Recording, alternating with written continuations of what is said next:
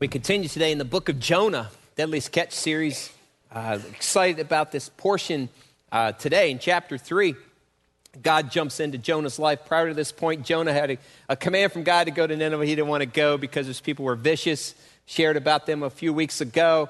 So the Ninevites, Assyrians, were cruel people. They filleted people alive. They impaled people. They cut off their heads. They put chains around inside their throats and drug them into dog kennels. And God said, I want you to go to those people, the very people that were Jonah's relatives, go and give the good news of God. He rejected it, said he wasn't going there. He didn't think they were deserving of grace. God brought this great fish and swallowed him up. And from the belly of this fish, Jonah began to repent, and he was in the pit, and he came out of the pit, and now God's going to come back to Jonah a second time, and he's going to instill hope in him, say, I can still use you, and I'm going to give you a second chance, because our world we live in, we need second chances. So God jumps in, gives Jonah a second chance, and we're going to see how that unfolds in his life. But our God is a redeemer. He's great at redeeming things, people, places, marriages, job situations. Anybody grateful for that today, that our God is good at redeeming? He's good at redeeming, and he desires to redeem your life, your situation, your marriage, your home, whatever it is. If you let him, he will redeem. A good many years back, a movie came out that was a classic when it came to comedy. It was called Dumb and Dumber, first version. And it was just a stupid, funny movie. It just was. It's the best way I can describe it, other than you just laugh because it's stupid funny. And Jim Carrey is in it. There's a scene in this movie where Harry is disappointed in Lloyd, Jim Carrey. Disappointed that he made some poor decisions. So Jim Carrey tries to make up, try to redeem the situation. So he takes this van that he has and he purchases this thing I'm about to see. Watch Harry's response to Lloyd in this clip here.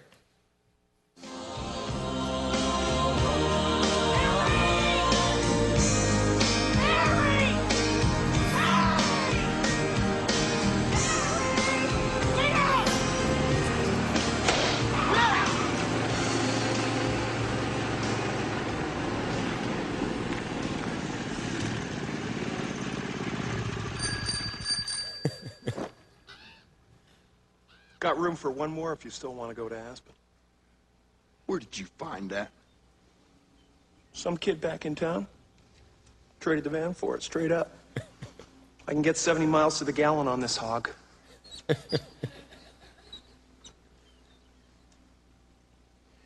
Lloyd, just when I think you couldn't possibly be any dumber, you go and do something like this.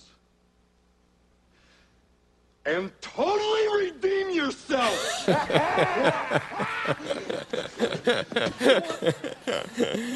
That was a great scene in that movie where, I don't know if that's a good redemption or not, but man, it sure is funny. But that line has stuck with that movie because something took place that happened to the two of them, and he went and traded in his van for that mini bike. And he felt like he totally redeemed himself. God is really good at giving redemption tickets to us. And he's good at allowing us to recover and to make up for mistakes. And he's great at second chances. As a kid, I played a lot of sandlot baseball. And when I grew up, we didn't have as many traveling leagues as they are now, and we didn't have minivans. We had station wagons, and you weren't able to get to the ballpark with your parents drop you. We rode our bikes, and we had to drive 3 or 4 or 5 miles uphill both ways in the snow. Some of you know what that's like. It seemed like it was worse back then, doesn't it? But I never complained. You would take a bat, and you would take a glove, and you would go to the sandlot, literally. You would find a diamond, and you would play ball. And so during the summer, this is what we did. We played nonstop baseball. And there was a diamond that was nearby us.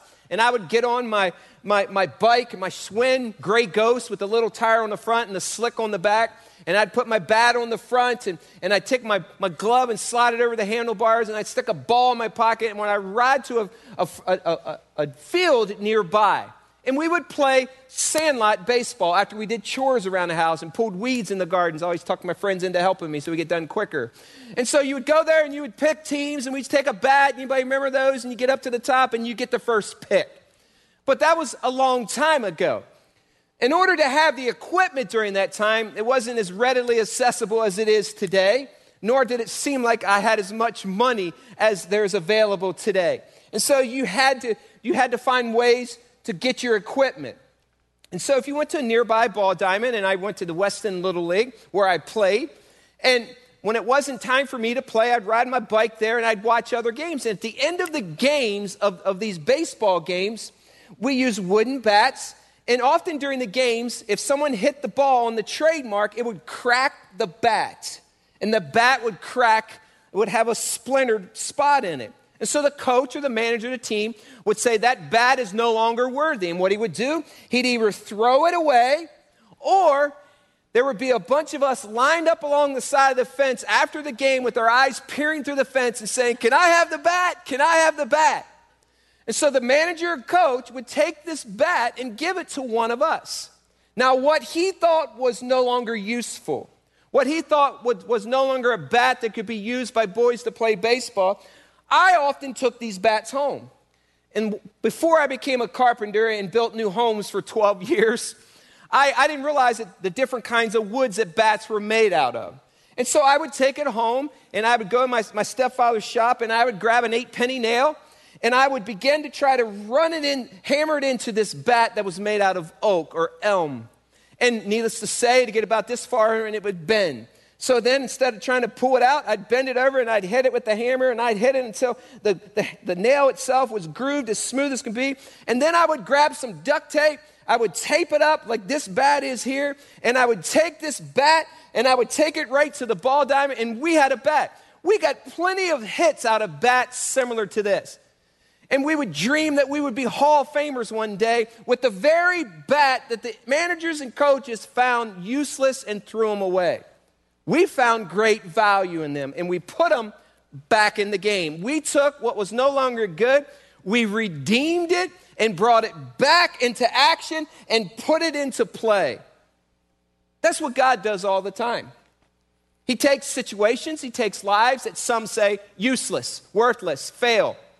And we want to toss them out of our lives, throw them out of our past. And what God does, he takes these broken bats, these cracked bats, he picks them back up, he redeems them, and he says, get back in the action and use it again. So God is good at redeeming us. By the way, are you glad today he's good at doing that? So he takes what's been taken out of our lives, the opportunities to serve and opportunities to stand above, and he puts us back in the game, sometimes just patches us up and makes us stronger than before. And so today we have a story, as we look at Jonah's life, he was tossed out. This large fish came and picked him up, and he ran from God. Would God go back after him and give him a second chance? You bet he does. And you bet he still does. And you bet he always will until the rapture occurs and he calls us home. Turn to the book of Jonah. And I want to show you a great picture of redemption. Jonah chapter 3.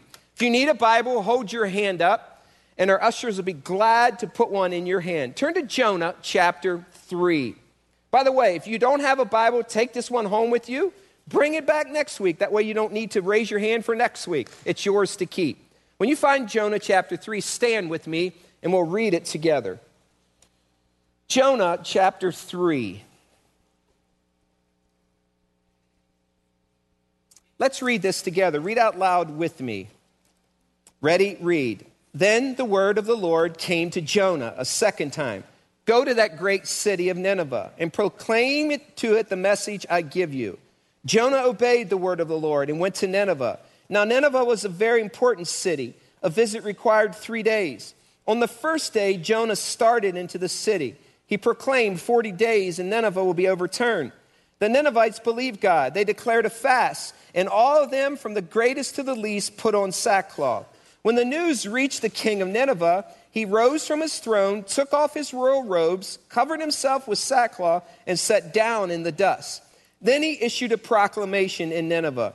By the decree of the king and his nobles, do not let any man or beast, herd or flock taste anything. Do not let them eat or drink, but let man and beast be covered with sackcloth. Let everyone call urgently on God. Let them give up their evil ways and their violence. Who knows? God may yet relent and with compassion turn from his fierce anger so that we will not perish. When God saw what they did, how they turned from their evil ways, he had compassion and did not bring upon them the destruction he had threatened. You may have a seat. As we see in this text, Jonah, God goes back after him. And so what we know from this is this. In spite of your past, God doesn't give up on you. Look back at chapter 2 and verse 3. Chapter 2 or verse 10. Chapter 2 and verse 10 says this. And the Lord commanded the fish, and it what? What's the word? Vomited. That's one of those words that you say, and it sounds like what you're doing. It vomited Jonah. I just took you to a really ugly place, I know that. And it vomited Jonah onto what kind of land? Dry land.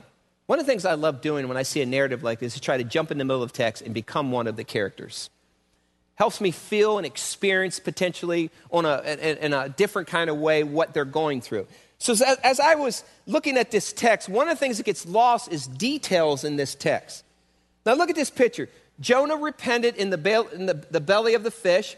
He got out of the pit. Look at the next, verse 10 says, and the Lord commanded the fish and vomited Jonah onto what? Dry land. You know what that means? That means that any large fish didn't beach itself. That means there was projectile. That means he came out of this fish, and he was shot to dry land. He didn't land in water. It says he projected him to dry land. Now picture, if you will, you're a fisherman on the beach. And out of nowhere comes this guy out of the center of this belly of this great fish. Just picture this slimy, smelly, bleach white man from gastric juices chewing away at his flesh. Shrimp hanging from his body. Poster child for seaweed. And he jumps, falls out of this, lands on the beach and says, welcome, my name is Jonah. Sometimes we look at these accounts like, yeah, Jonah, he was in a fish for 3 days. Cool, dude. Tell us the rest of the story, Jim. This is miraculous stuff. I pray, by the way, that when you read Scripture, it never gets old for you. I pray when you look at Scripture, it's as if you look at it for the very first time and you let the Spirit of God allow you to experience as if you're reading it for the very first time. So here's this man. He was the poster child for sin and disobedience. He ran from God. He didn't want to go to the Ninevites because they were cruel, vicious people. And he knew in chapter 4 and verse 2, if he went there, that our God is a God of compassion and he might relent and these people might all get saved and turn to God. And Jonah didn't want any parts of that. His body bore the scars and effects of bad decisions. 3 days and 3 nights in the belly of a great fish. Can you imagine the perspective that he had as he landed on the ground and he looked at his own body and realized, man, this is what sin does to you. But God is about to restore him. The really neat thing about this is this. God didn't leave him there in the belly of the fish. God sent this fish to rescue him. But the question is this, will he ever get past his past? Will he ever get over this poor decision in his life? That's the question each one of us has to ask from time to time, isn't it? Will we ever get past our past? Will we ever be able to overcome these poor decisions we've made in this relationship with this person, in this job place, with my family, with my home? Will we ever overcome? And the answer to that is yes, with God's help. We must begin talking to ourselves instead of listening to ourselves. When the enemy comes and says, hey, this is part of your past. This is who you really are. This is what I know about you that other people don't know. You need to talk to yourself instead of listening to yourself. Say, I'm a child of God. I've been redeemed and he put me back in the game stronger than I was before. I received an email from someone here at Grace. I won't say their name because their name is not important. And it's a story of redemption. It's a story of a lady who attends Grace here that sent this to me 2 weeks ago after I did a message on the labels in Jonah chapter 1. And she says this, listen to this story of grace and redemption. She said, needless to say, I thought about labels we place upon people, our relatives and friends. Therefore, I wanted to share how I decided to remove a label off my previous stepfather. My mother has been married 5 times, and needless to say, husband number 4 grew a liking to me when I was 12 years old. He betrayed my trust on a summer night 2 weeks after they decided to wed. I convinced myself it was just a nightmare, but realized I was wrong when it happened again. The label was then placed as child molester upon him. It's been 20 years now, and I can honestly say, as I reviewed his photo off the Elkhart County Sheriff's Department website, his mugshot, I truly forgave him as I looked at him through the internet. I looked him into the eyes, and my heart broke as I knew the pain he received while he was growing up. You see, he endured so much more pain than I as a child, and at least I know God's love. My heart breaks as I now see him as a lost soul like I once was. My prayers for him is that he'll realize he's not been labeled child molester any longer.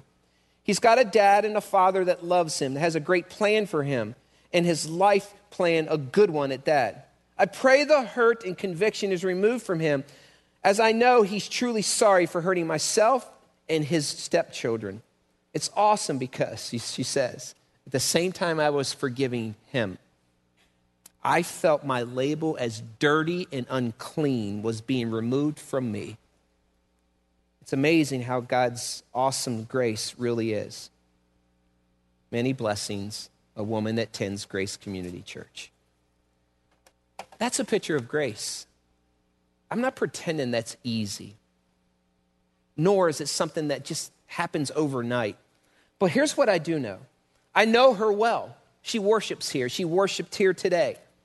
I know her well. And her life today is a picture of understanding who she is in Christ. And she's risen out of the ashes, and she's beautiful in Christ. And she's an amazing servant of God. And her view is this: she experienced freedom, and her label as dirty, unclean was dropped when she forgave her stepfather. See, some of us walk around in these prisons of bitterness and resentment and anger, and we hold on to it because someone did something to us, against us, and the only person that we really hurt is ourselves. And the only person that's in a prison is ourselves. And we hold the very key to get out of this prison by just unlocking it ourselves and forgiving. There's power in grace. There's power in forgiveness. There's power in that story I just read of redemption.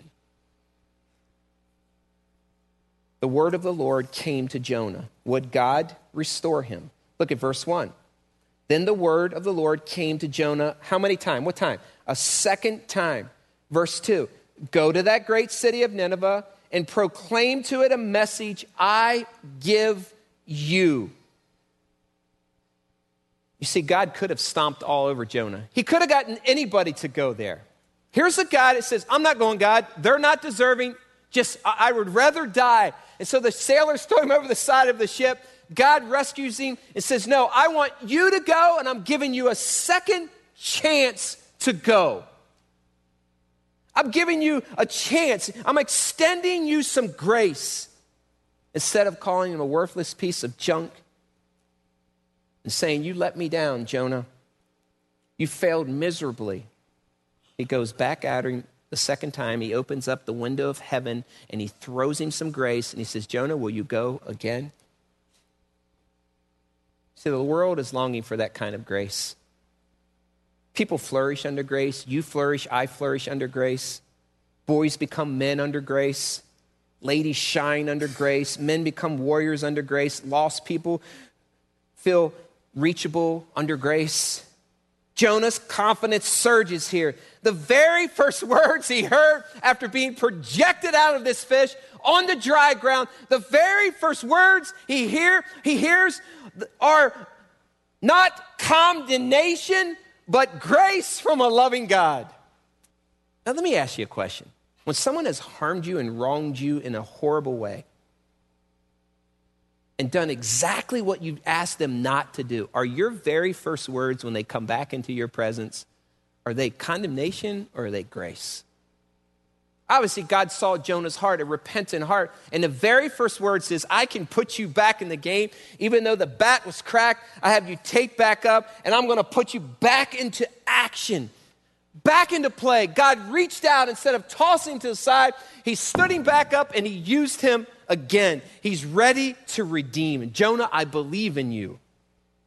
Let me help you.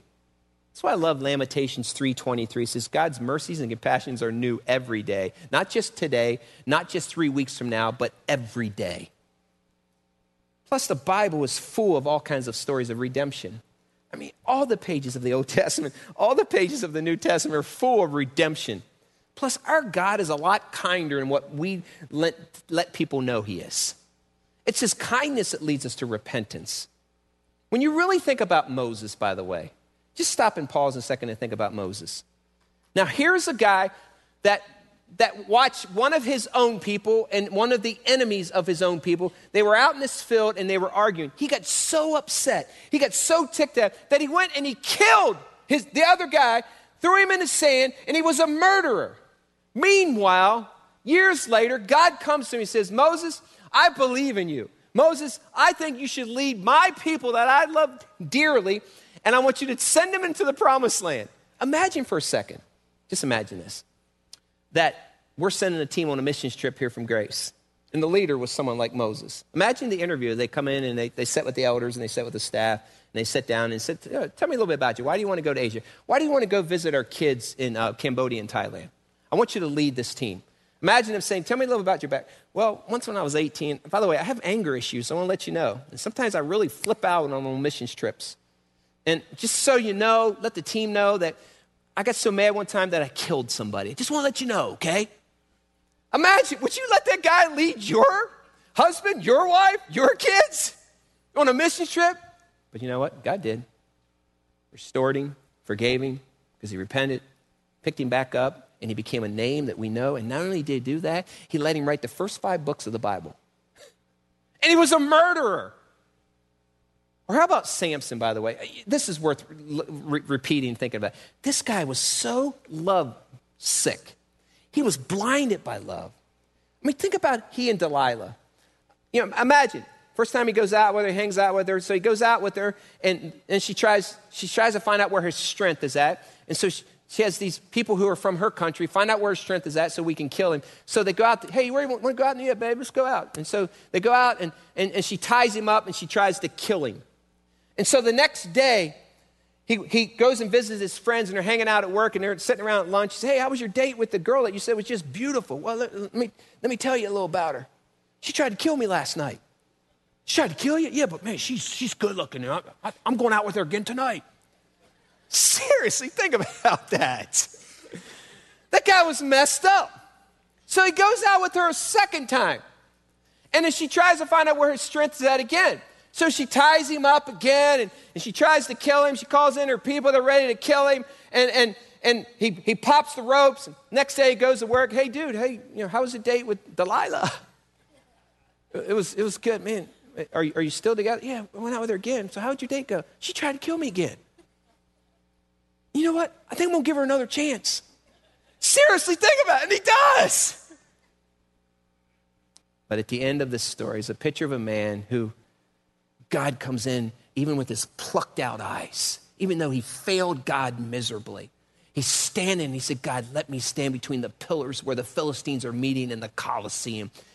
And so they push him. He works his way up the steps and he gets to these columns, and he's a strong man, and he pushes on these pillars, and the whole Colosseum falls on thousands and thousands of Philistines. God gave him a defining moment even at the end of his life when he wasn't deserving of it. God said, you know what, Samson, you blew it once, you blew it twice, but I'm going to give you a third chance. And when he did, the story ends with him being crumbled in the ashes, but taking down thousands of his enemies. God is so good at redeeming things. And I am so glad today. Back in 1991, in our world was a serial killer by the name of Jeffrey Dahmer. He was from the Milwaukee, Wisconsin area.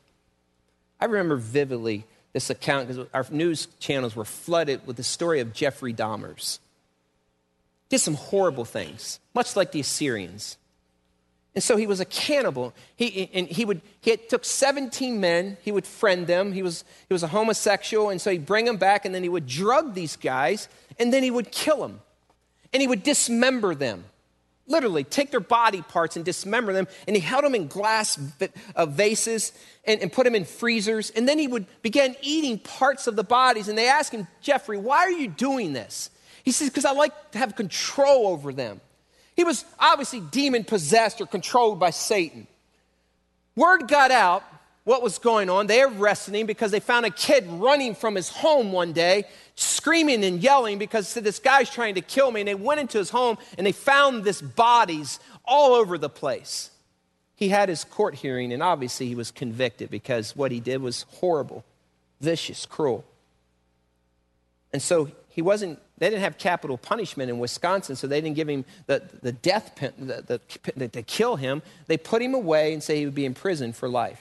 At his hearing that he was at, the family members of all these young guys and boys wanted to wring his neck. They tried jumping over people. They wanted to get their hands on him because they were so angry, and rightly so. So he was a vicious man. He got sent off to prison. And while he was at prison, he began reading the Bible. And he began attending some Bible studies. And he began getting curious about God.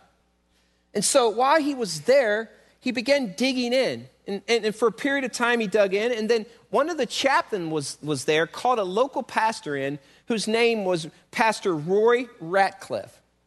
Roy Ratcliffe went and visited Jeffrey Dahmer's for the first time. And so they long began this friendship together. He would tell him about God, and they would study the Bible together. And there came a point in Jeffrey's life that he felt like he wanted to repent and give his life to Jesus Christ. So in a cell room in 1993, 1992, Jeffrey Dahmer surrendered his heart to Jesus Christ, and he wanted to be baptized. So this pastor, Roy Ratcliffe, baptized him in the prison in a whirlpool hot tub. Let me show you a picture first of Jeffrey Dahmer's here. This is Jeffrey Dahmer's right here. You can see the hollowness in his eyes as he was being taken into the courtroom. This is Pastor Roy Ratcliffe here. Let me tell you what happened to Roy Ratcliffe as a result of this. Roy Ratcliffe was a pastor of a local church. And there were people in his community that didn't want him to go to Jeffrey Dahmer's because they felt like he was beyond being reached with grace. And they were angry with what he had done. So angry that even some of his own congregants, people that worshiped there at his church, decided they would flee a church to have a pastor that would reach that man with the news of Jesus Christ when he wasn't deserving of. His church not only had people who were against this, but people began to flee. He went down to a small handful of people in his church because his church said, you shouldn't go there. He's not reachable. Pastor Roy Ratcliffe is writing a book right now, just released, The Story of Divine Grace. He went to Jeffrey Dahmer's funeral and presided over his funeral. And one of the things that Roy Ratcliffe said, he says, no person on planet Earth is beyond the grace of God. And at the funeral, Jeffrey Dahmer's mother and father came up and gave him a donation for doing the funeral.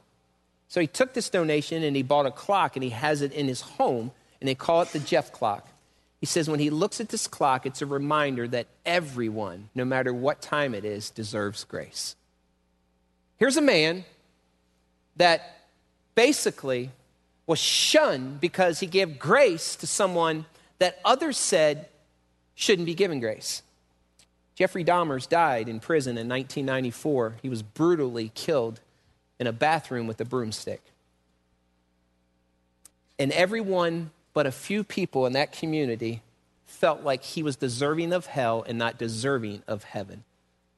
But here's where everyone goes wrong. None of us deserve heaven. It's only by grace that we get there.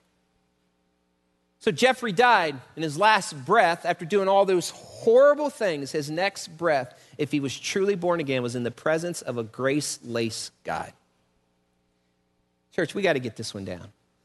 No one, absolute no one, not your ex, not your former, not a friend that has disbanded you, No one is outside the scope of grace from God, nor should they be outside of grace from you. Jonah is a picture of God coming after him and giving him a second chance. Psalm chapter 103 and verse 12 says it this way: as far as the east is from the west, has he removed our sins from us. And I am so glad, because if he stockpiled my sins, it wouldn't be a pretty sight. Jonah is battle weary. He is tired. He's emotionally fragile. He has just spent 3 days at the Whaler Inn, but he is stronger as a result of it. He looked death right in the eyes and is about to die when this hand reached down from heaven, brought this fish, and not only picked him up from physically dying, but says, I want to use you again. And in verse 2, go to that great city of Nineveh and proclaim to it the message I give you. In spite of your past, God can still use you, and I'm glad that he can still use me. Look at verse 3. What's Jonah do with the command when it comes the second time? Jonah what? What's the word? Obeyed the word of the Lord and went to Nineveh. Now, Nineveh was a very important city. A visit required 3 days. In other words, he said, try again, Jonah. Try again. I'm going to give you a chance. Get back in the game. Try again. Every one of us needs a try again and a do-over. That great city of Nineveh, this was an amazing place, by the way. They have excavated and they have reports of this city. It was a city, obviously, it was controlled by pride and powerful people because it just did what it wanted. They were powerful. Assyrians had strong armies, large armies. They had towers, 1,200 towers all over this city. They were 200 feet high. The walls themselves were 100 feet high around the city. The perimeter of the city was 8 miles around. 3 chariots could literally ride on top of the walls of the city.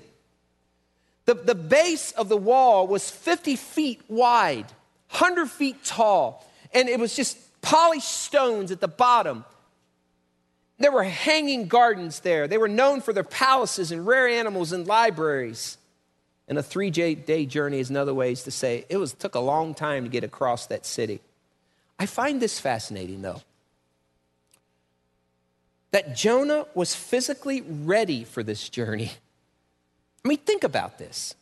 It wasn't as if he was in shape. He just spent 3 days in the fish's belly.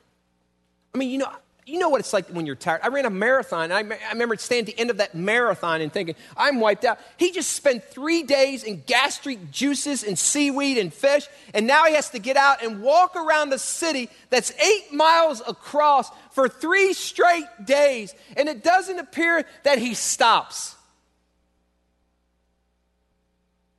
Look what he does on the very first day. Look at verse 4. On the first day in the city, Jonah started into the city. He proclaimed, 40 more days and Nineveh will be overturned. Look at verse 5. The Ninevites believed God. They declared a fast, and all of them, from the greatest to the least, put on sackcloth.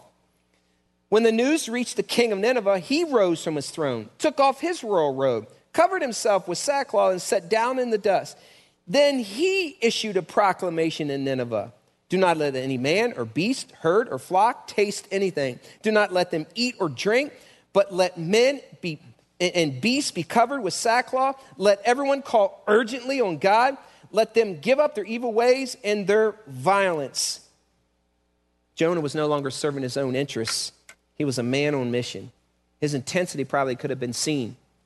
There must have been something about Jonah that grabbed their attention because news spread like wildfire. I have a question that I want to answer to that I've never been able to answer other than it must have been God. Why in the world didn't they kill him? Seriously. One man against 120,000 people. All of his other kinfolk, all he had to do was look outside the city. There were the bones. There were the heads. There was his kinfolk with a chain in their chin stuck to a dog kennel. There were his friends all impaled to the outside of the city. Yet when he came, why didn't they just kill him like they killed the rest of his friends and relatives and God followers? I mean, wouldn't you think this little squeaky guy running through Nineveh with a sign that says, repent, repent, repent? Didn't you think someone just...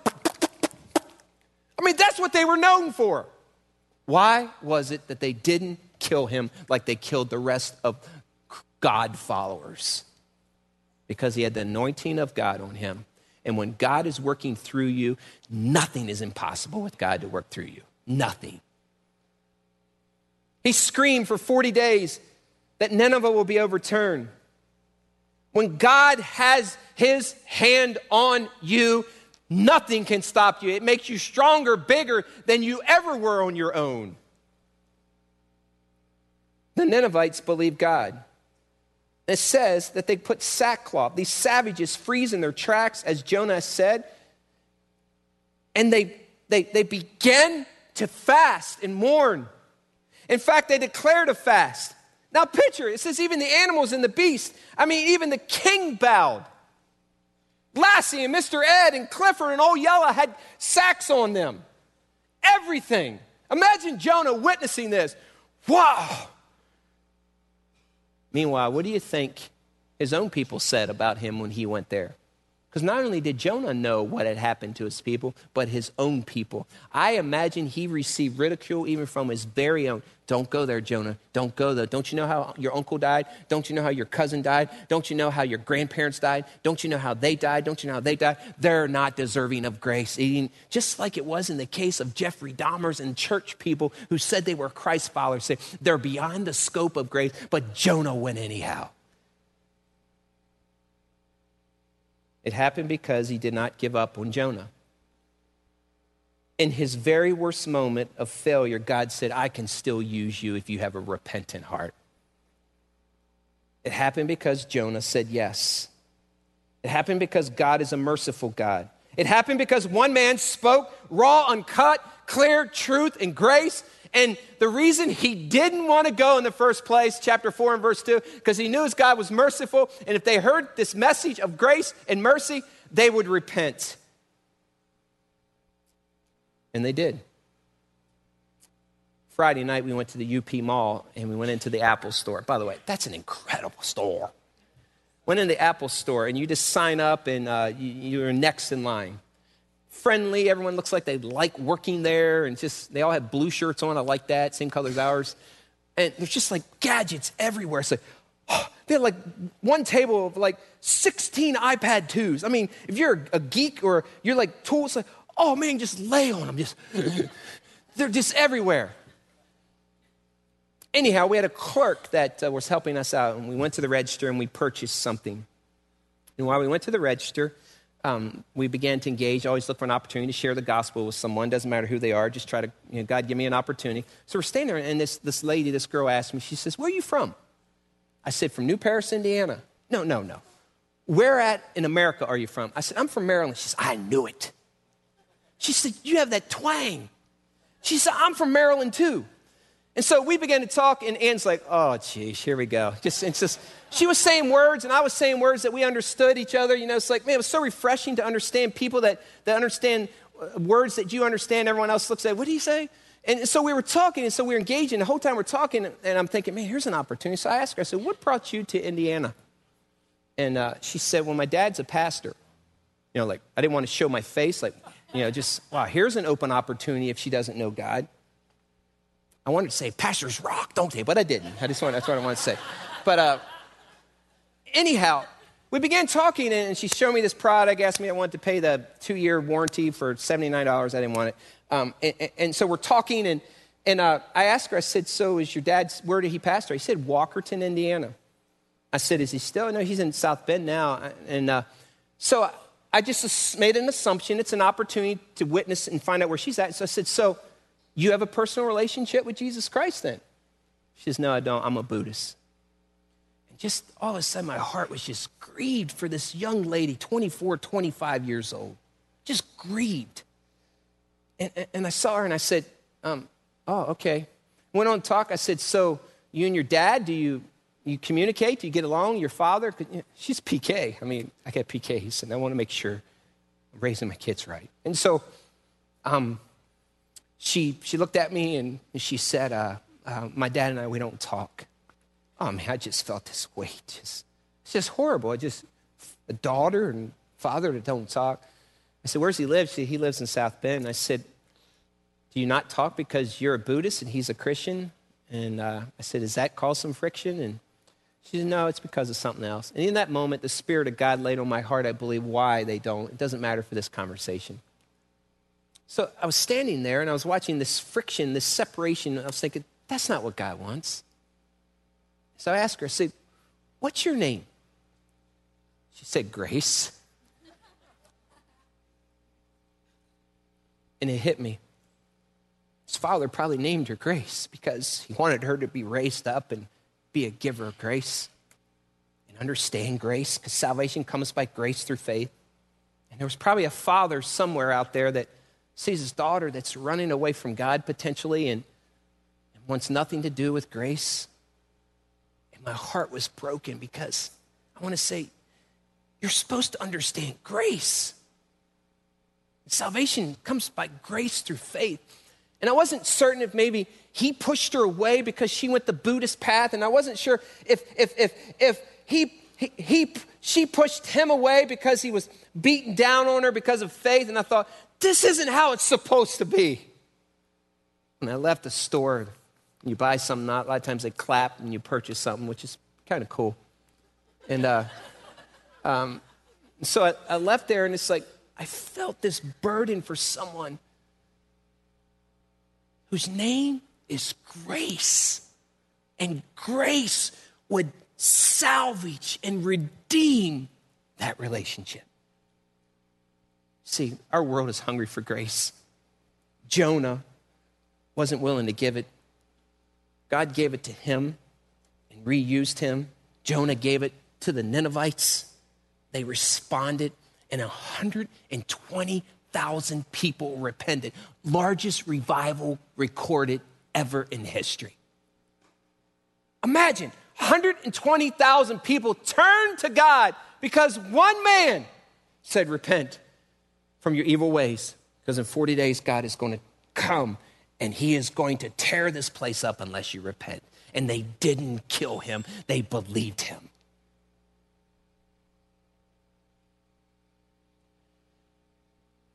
I wonder what God wants to do with you and through you for someone. I wonder if there's someone in your life right now that you give them the stiff arm. Maybe it's a friend. Maybe it's a teenage friend because you're a teenager and they've done something. Maybe you've pushed them away. And maybe it's someone from your past and you refuse to give them grace. You refuse to because you think they're not deserving of it, like Jeffrey Dahmer's was and like the Ninevites were. And meanwhile, every single one of us who know Christ have been a recipient of grace over and over and over again, but we think we dare not give it to some people. Not Christ followers. Christ followers dole it out, dole it out, dole it out, dole it out. They pick people back up and put them back in the game. Because in spite of your past, God doesn't hold back on you. Look at verse 10. Just look at this picture. When God saw what they did and how they turned from their what kind of ways? Evil ways. He had what? Compassion, and did not bring upon them the destruction he had threatened. Imagine Goshen, Indiana. Imagine 30,000 people repenting. Imagine a city like San Francisco. Imagine the nation's capital. Imagine your family. Imagine your children. Imagine your wife. Imagine your husband. Imagine your school. Imagine your workplace being redeemed and renewed by the power of God. Jonah witnessed a miraculous intervention of God. God is ready to pour out some compassion on you, and he's ready for you to pour it out on someone else.